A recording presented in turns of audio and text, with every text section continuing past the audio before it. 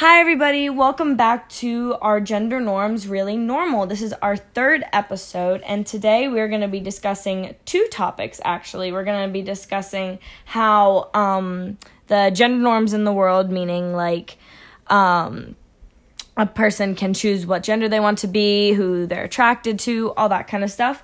We're going to be talking about how that affects our schooling and the kids that are in the public school system and how that affects them mentally, how they view other people, how they view themselves, all that good stuff. And also in the midst of normalizing gender identification, how we are giving predators an easy route into the crimes that they desire to commit.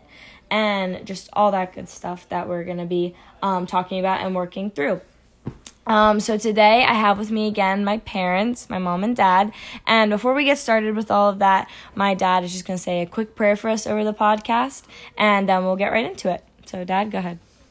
Heavenly Father, we pray for this evening's podcast. You just be with us, go over it, and just the different topics here involved, and we would be able to speak clearly and to convey our positions and feelings clearly as well. In Christ's name I pray. Amen. Amen.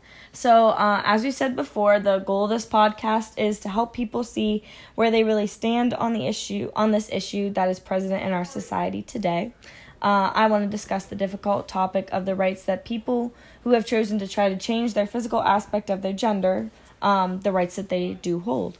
How should the average person respond to it? Is it really their right to take away our freedom of speech by demanding respect for their freedoms of expression? How should we deal with the predators? How early should children learn about it? All of that stuff. We need to have an opinion on it, and once we have an opinion, we need to remember to stand for it, because our society today is full of people who love to talk and have their opinions, but it's really important that those opinions are educated. So that's what we're trying to do today. So to start off, I think we can talk about in schools. As the gender spectrum ideology is rising, it is also rising in our public schools, meaning that young boys and girls are being exposed to this kind of ideology at a very young age. Mom, what do you think of that?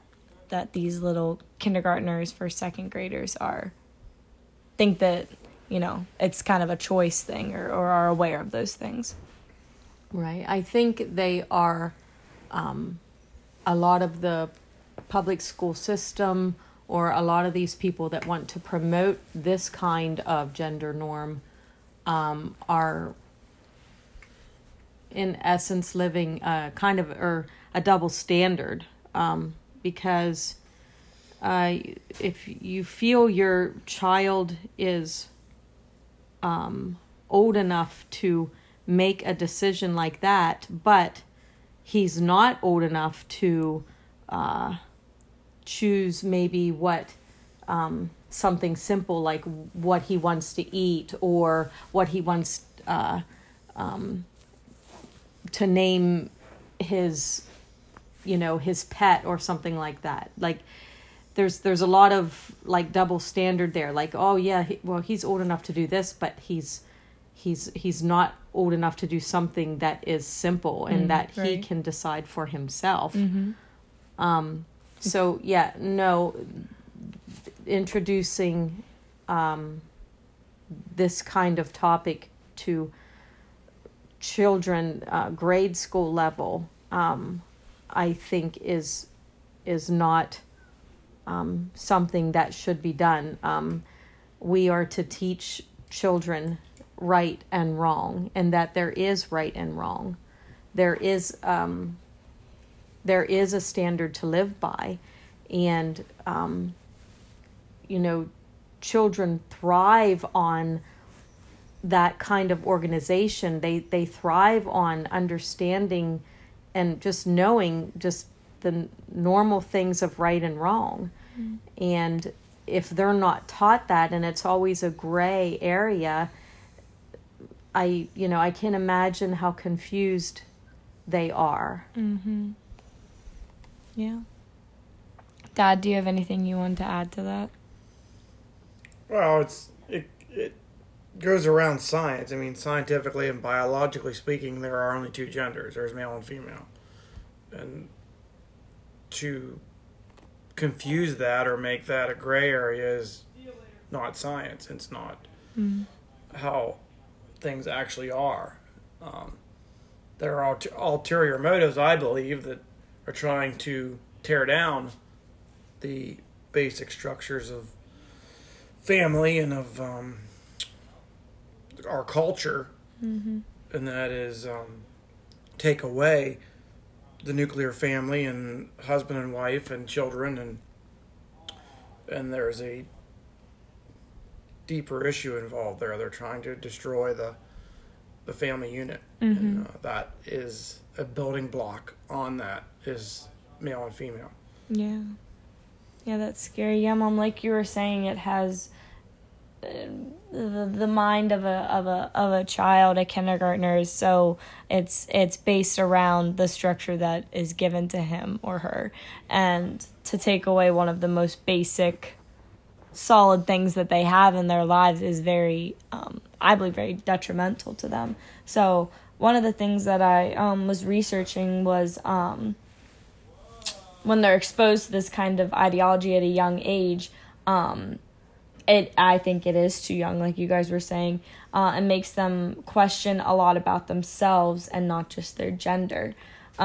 Perhaps their self-worth, or how they look at others even. You know, children are taught as they grow up, you know, we are always taught to look at everyone as equal, or, you know, to just be kind to everyone and show that compassion, because you were always like, you know, we're all human, or things like that.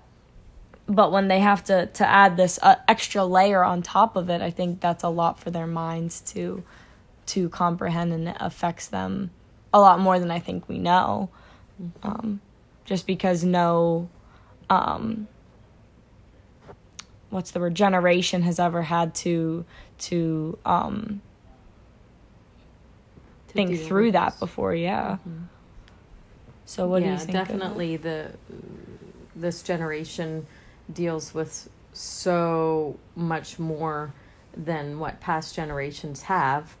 Not that past generations haven't, you know, had their own. They've had some experience with it, but getting back to where you put this into a young child's mind, and these kind of ideas, once they're in there, it's always there. They'll never forget that. And that's when it goes back to, you know, the confusion and the questioning and the just not knowing, and there's no stable foundation. And you can't build anything without a foundation. Right. And like your dad was saying, you know, getting back to the core idea of family and how God organized everything to be. I mean, in his eyes, we are all equal. It's just that the male or the father has certain responsibilities and things that he needs to do. The mother, the female, has certain things that, you know, God has ordained for her to do. And not that can't be, you know, some of those things are shared within the family.